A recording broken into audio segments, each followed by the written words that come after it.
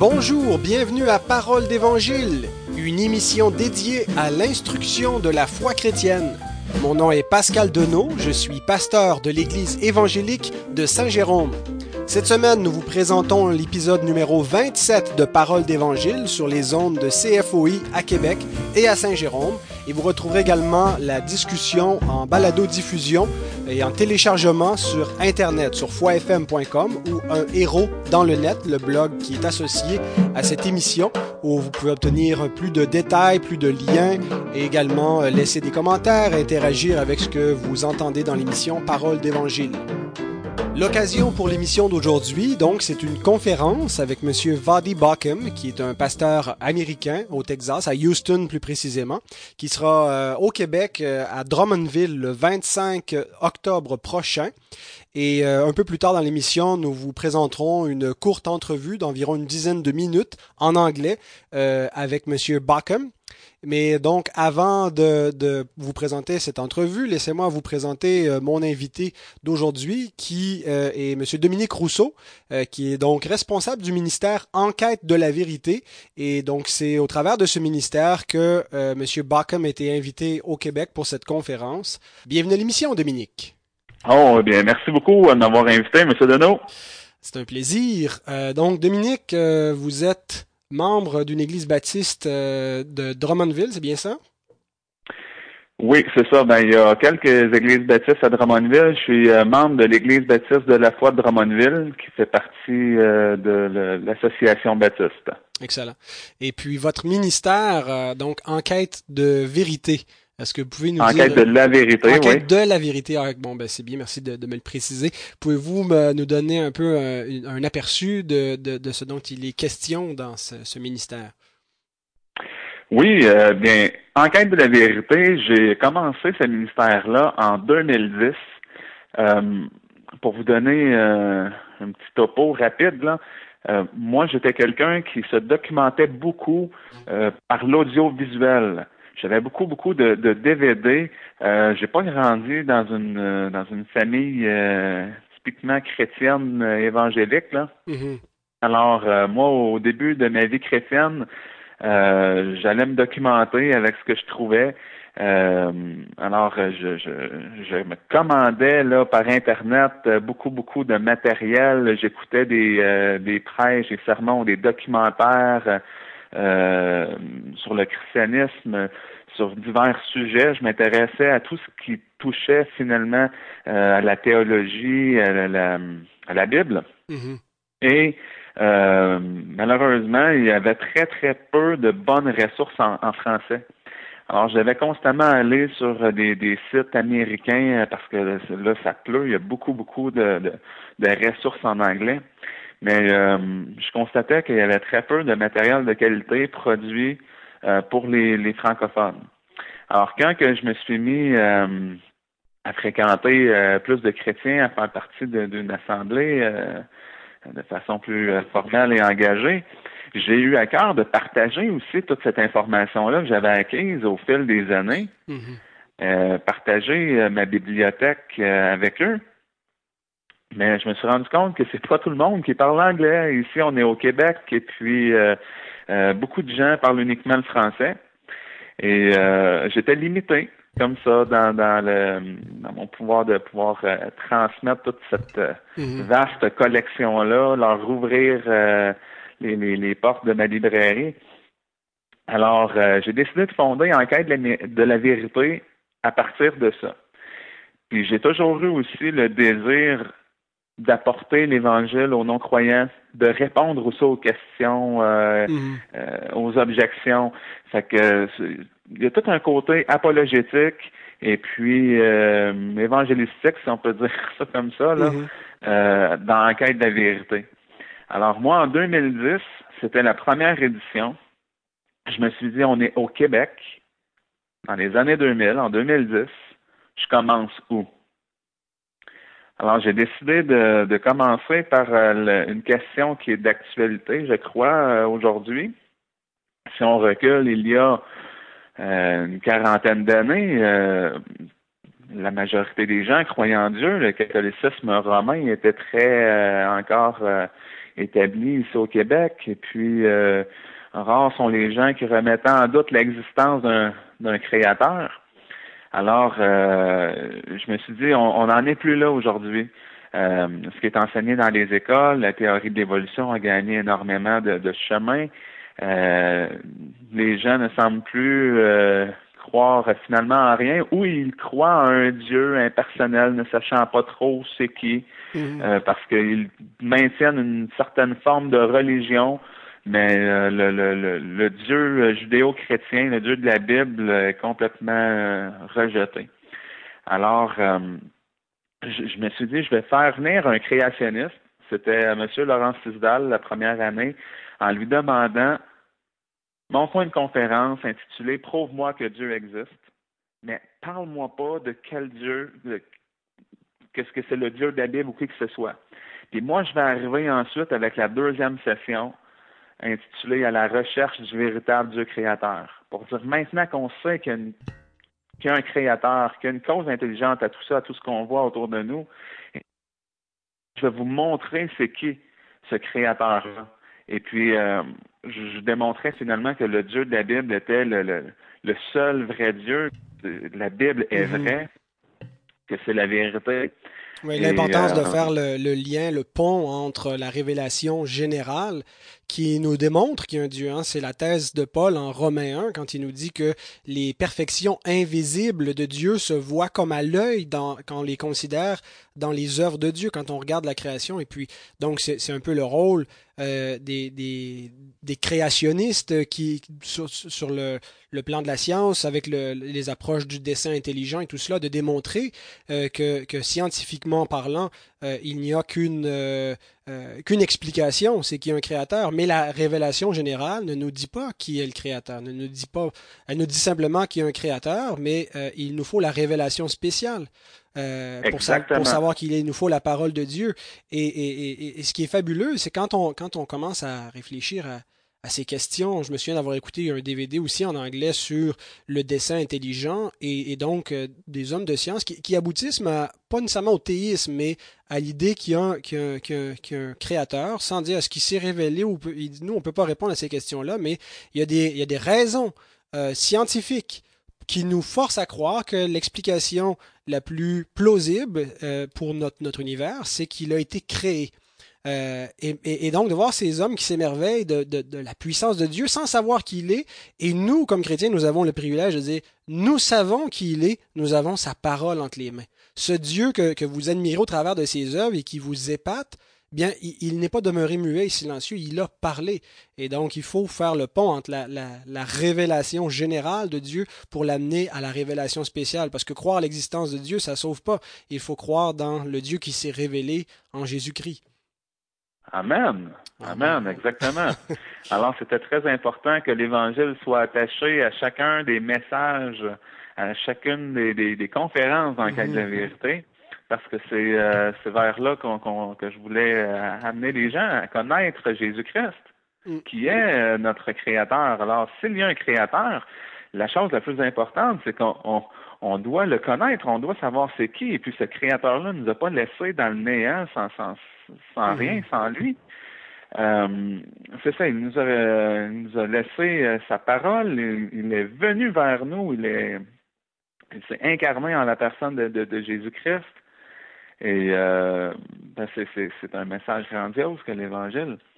Donc, c'est la mission d'enquête de la vérité, de proclamer ce message et de défendre cette vérité. C'est pas enquête d'une vérité, mais de la vérité.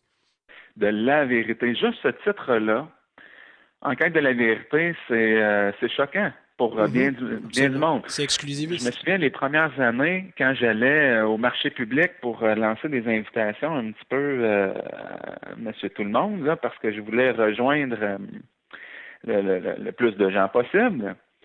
Eh bien, juste le titre, quand ils accrochaient pour voir le titre de la conférence qui s'appelle Enquête de la vérité, eh bien, ça les bousculait.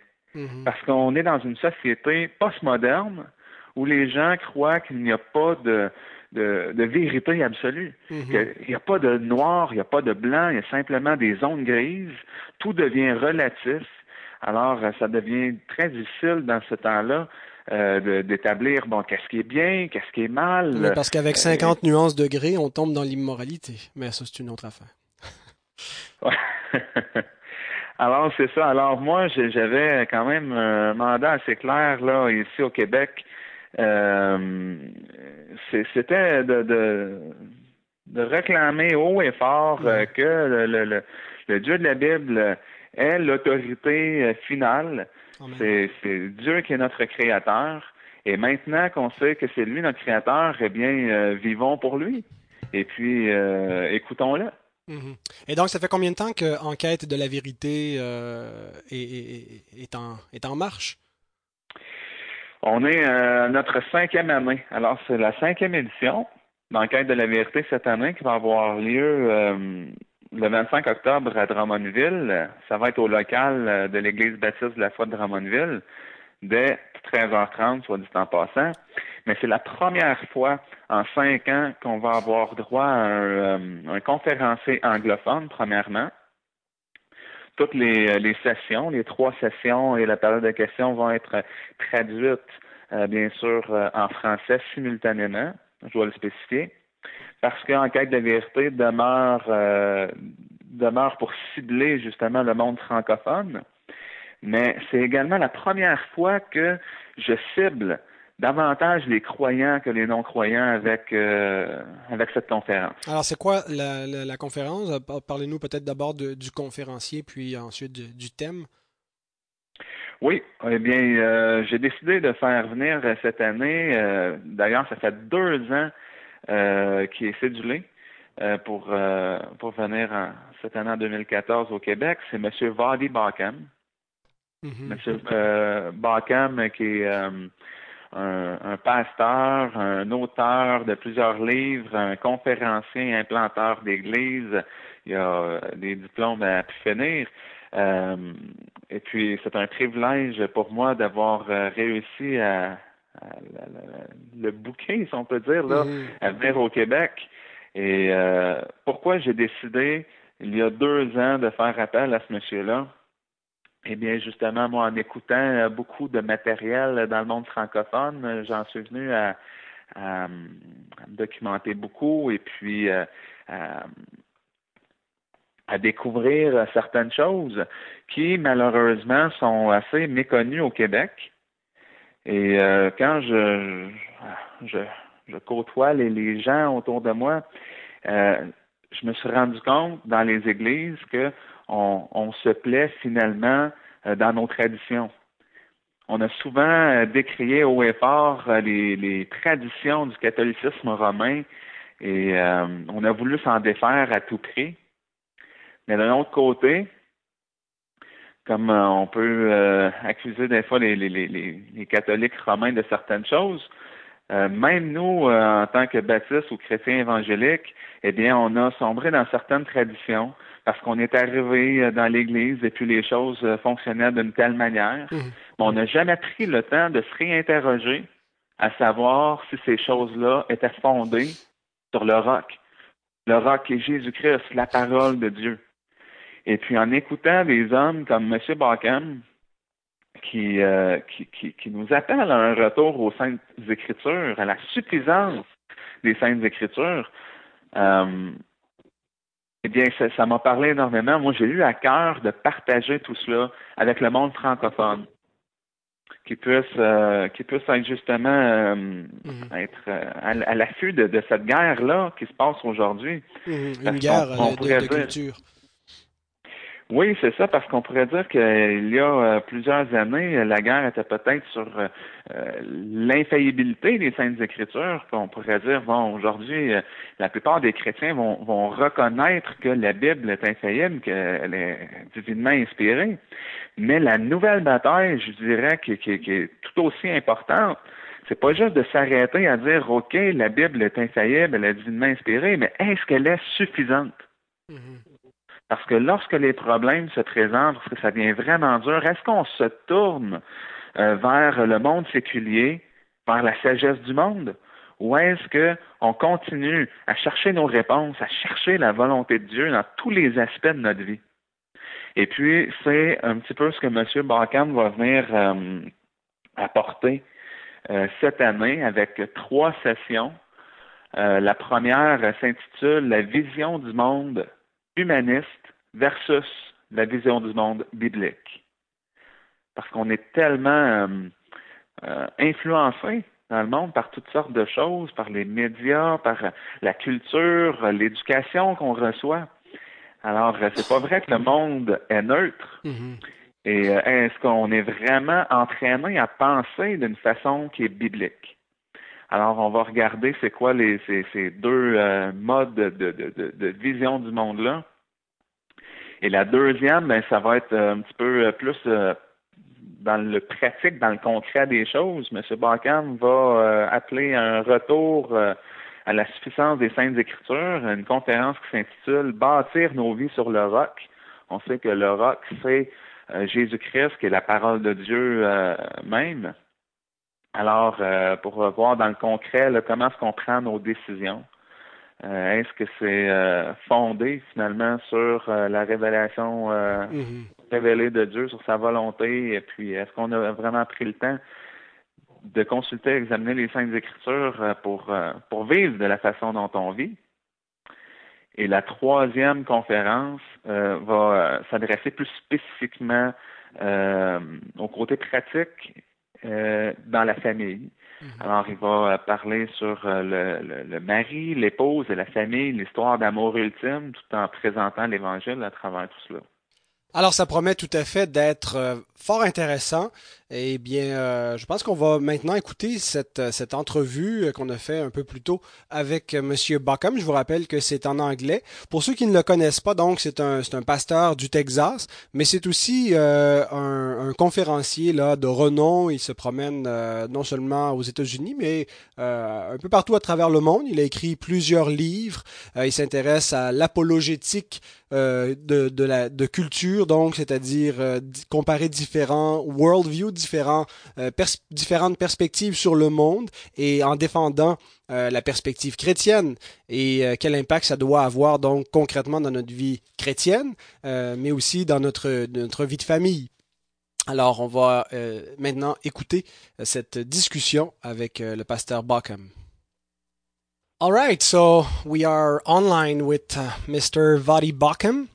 I thought that this man was had been stolen. Well, his name had been stolen by the English people. That we should call him Vodi Beauchamp, but he told me that was not the case. Hi, Mr. Bauckham. Hi, how are you? Very good. So you're not Mr. Beauchamp. No, not quite. Well, I was sure that this was a French name that was kind of a vestige from the past left in the south of the United States, but that's not the case. All right. No, it's German. German, okay. I didn't know, so. Nice, wholesome German name. All right, so can you just introduce yourself to our listeners? Some of them never heard about you. You have a fan club here, but since we have a very a small percentage of evangelical Christians, it's a very small fan club. I'm sorry to tell you that. So for the rest who doesn't know you, maybe you can just introduce yourself. Tell us where you're from. Just a few words about your family and your ministry.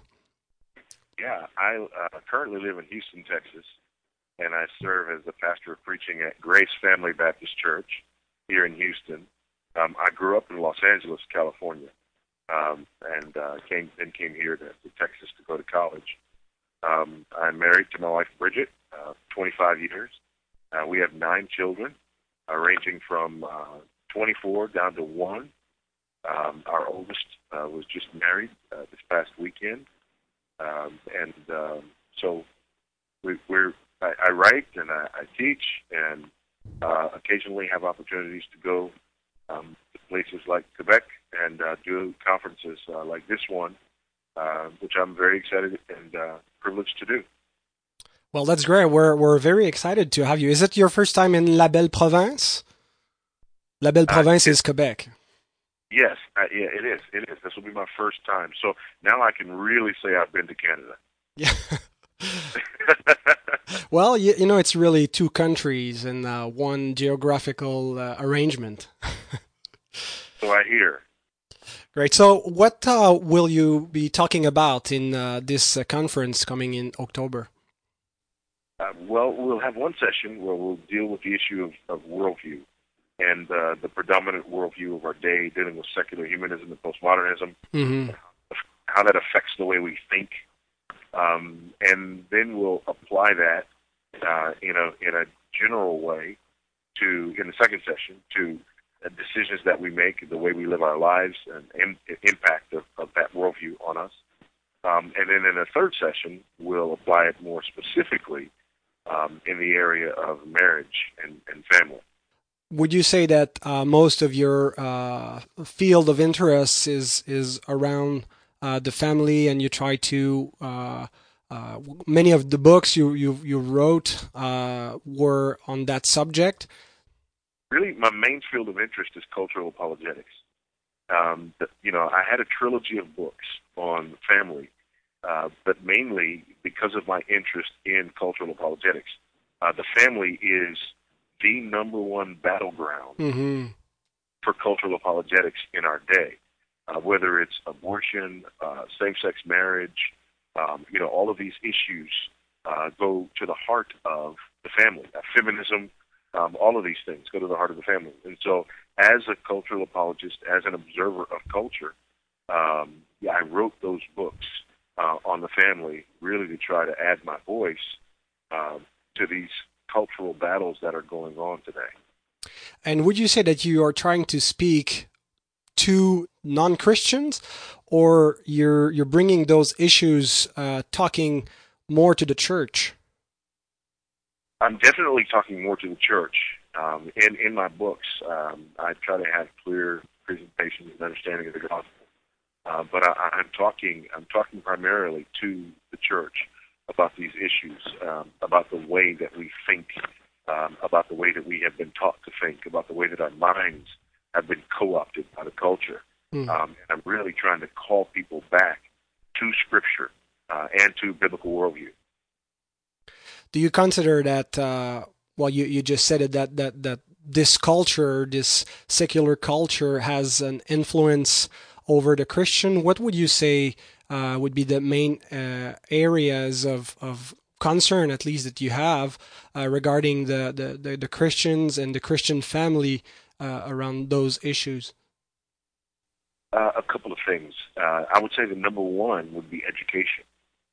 From kindergarten through 12th grade, a child spends 14,000 instructional hours in school. Mm. And I don't think Christian parents realize what kind of instruction is going on. I don't think they understand what's happened over the last decade as it relates to education and as it relates to goals in education and the influence that it's having on the way young people think.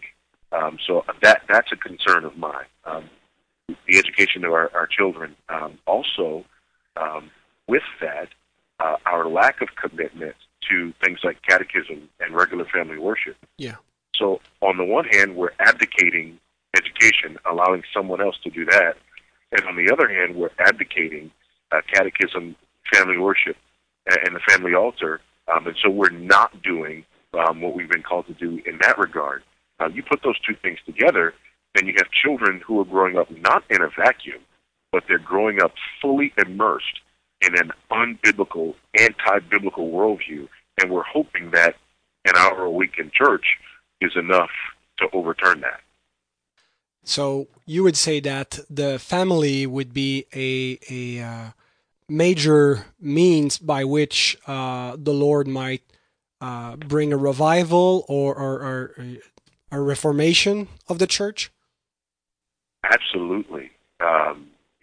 In his book, The Reformed Pastor, Richard Baxter pleads with pastors, and he says, basically, if you want to see reformation and revival in your church, do all you can to promote family religion.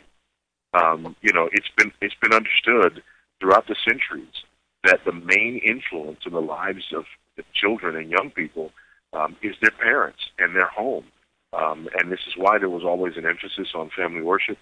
As a Reformed Baptist, holding to the Second London Baptist Confession, there is in the preface a strong statement about a lack of family discipleship and family worship being one of the reasons that the writers of that confession thought it was important to do, to put a tool into the hands of families so that they could stand against the tide of what even at that time they saw as a falling away from the duty and responsibility to disciple our children in our homes. And if it was true in 1677, it's more true today.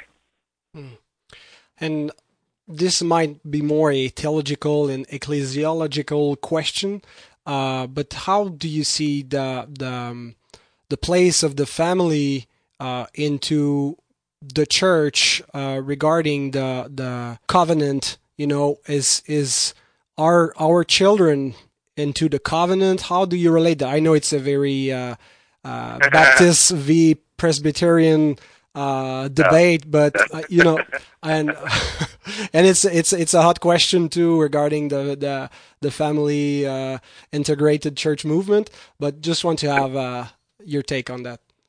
Yeah, let me say this: that I get that question a lot because people don't understand what we mean when we talk about family integrated churches, and they sort of assume that we have a kind of Presbyterian understanding of covenant there, and we don't. We understand that the church is made up of believers, not believers and their baptized children, and we don't baptize children. However, we do understand that as believers, if we know Christ, and if we believe the gospel the way that we say that we believe the gospel, that there is nothing more significant than we can do for or give to our children. So as such, we believe that it is incumbent upon us to raise our children in the discipline and instruction of the Lord. It is incumbent upon us to teach our children God's ways and God's truth. And we know that historically, the overwhelming majority of people who have come to faith have done so because of the influence of their families. And so we don't believe that you have to see children as necessarily, part of the covenant community, to be very serious about the way that we raise our children. God is sovereign over the ends as well as the means, and we want to employ every means that God has given to influence our children toward Christ. Amen to that. I knew that was going to be your answer, but I just want to give you the opportunity to say it. All right. Well, that's great. We are very thankful to the Lord that this conference can be held on. We are thankful to you that you accepted to participate in it. We very much look forward to meet you and hear what you have to say to us. Do you think that you'll be able to say a few words in French? Merci beaucoup. Oh, that's good. You didn't even have an accent. Well, that's great. I'll work on it before I get there. That's great. All right. Well, the Lord bless you much, and we look forward to hear you. Alors, donc, ça promet d'être fort intéressant, cet échange.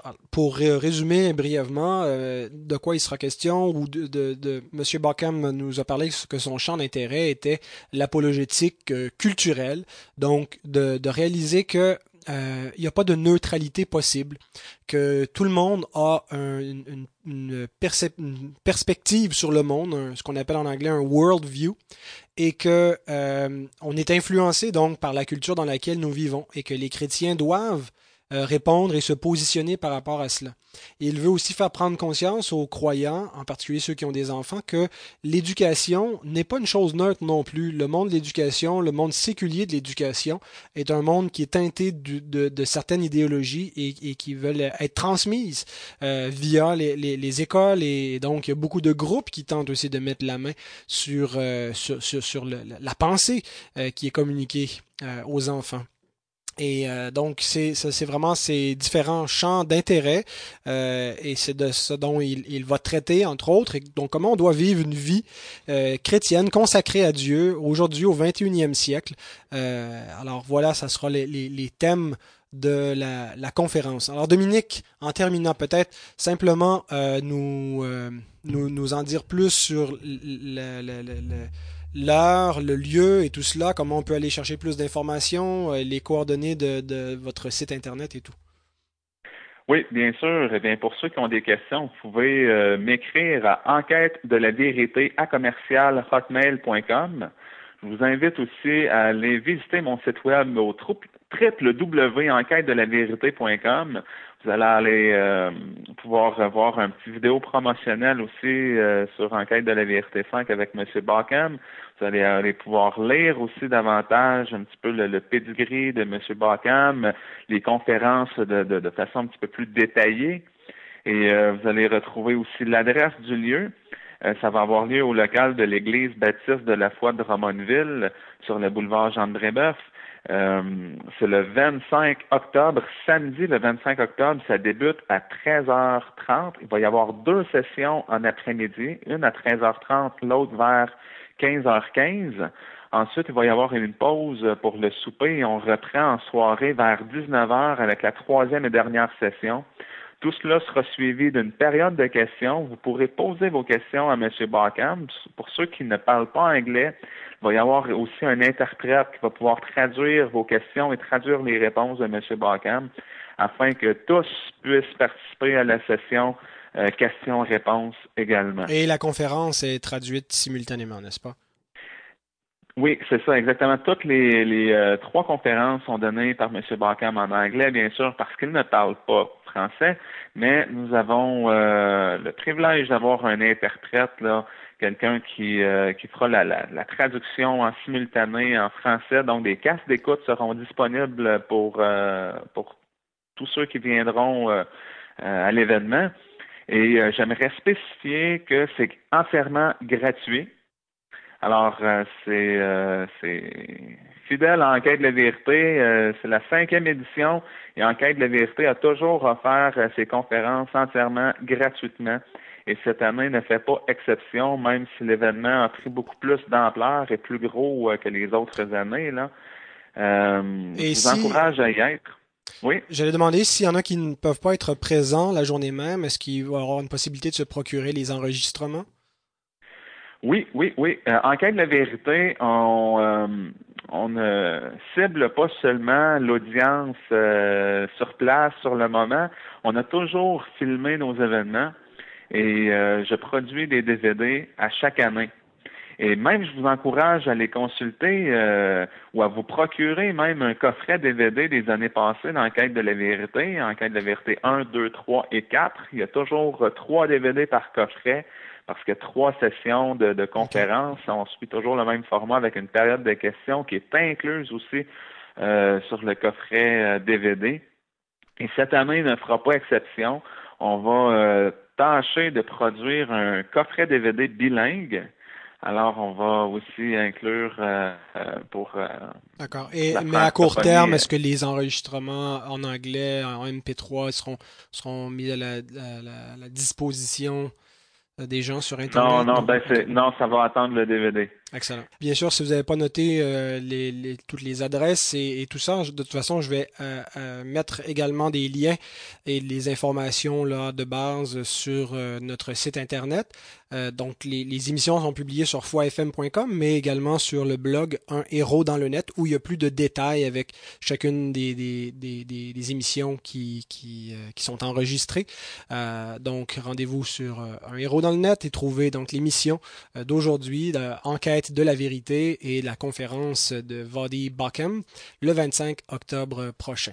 Alors, bien, Monsieur Rousseau, ça a été un plaisir d'échanger avec vous. Merci d'abord pour le travail que vous faites dans votre ministère. Merci pour faire venir Monsieur Bauckham au Québec. Ça va être un privilège pour nous tous. Et merci du temps que vous avez accordé pour l'enregistrement de cette émission. Je vous remercie beaucoup, M. Deneau, de m'avoir invité à votre émission. Vous êtes un frère que j'aime beaucoup, que j'apprécie. Alors, continuez également votre très bon travail et que tout soit pour la gloire de notre Grand Dieu. Amen. Eh bien, chers auditeurs, je vous rappelle que Parole d'Évangile est une émission occasionnelle sur les ondes de CFOI. Donc, à chaque fois qu'il y a un nouvel enregistrement, il est diffusé. Si vous voulez être sûr de rester à jour, vous pouvez vous abonner simplement et vous recevrez les mises à jour par courriel ou par différents moyens technologiques. On a des applications mobiles et donc tout ce qu'il faut là pour nous suivre aisément. Les émissions sont diffusées sur les ondes de CFOI à Québec et à Saint-Jérôme, le 102.9 et le 104.1.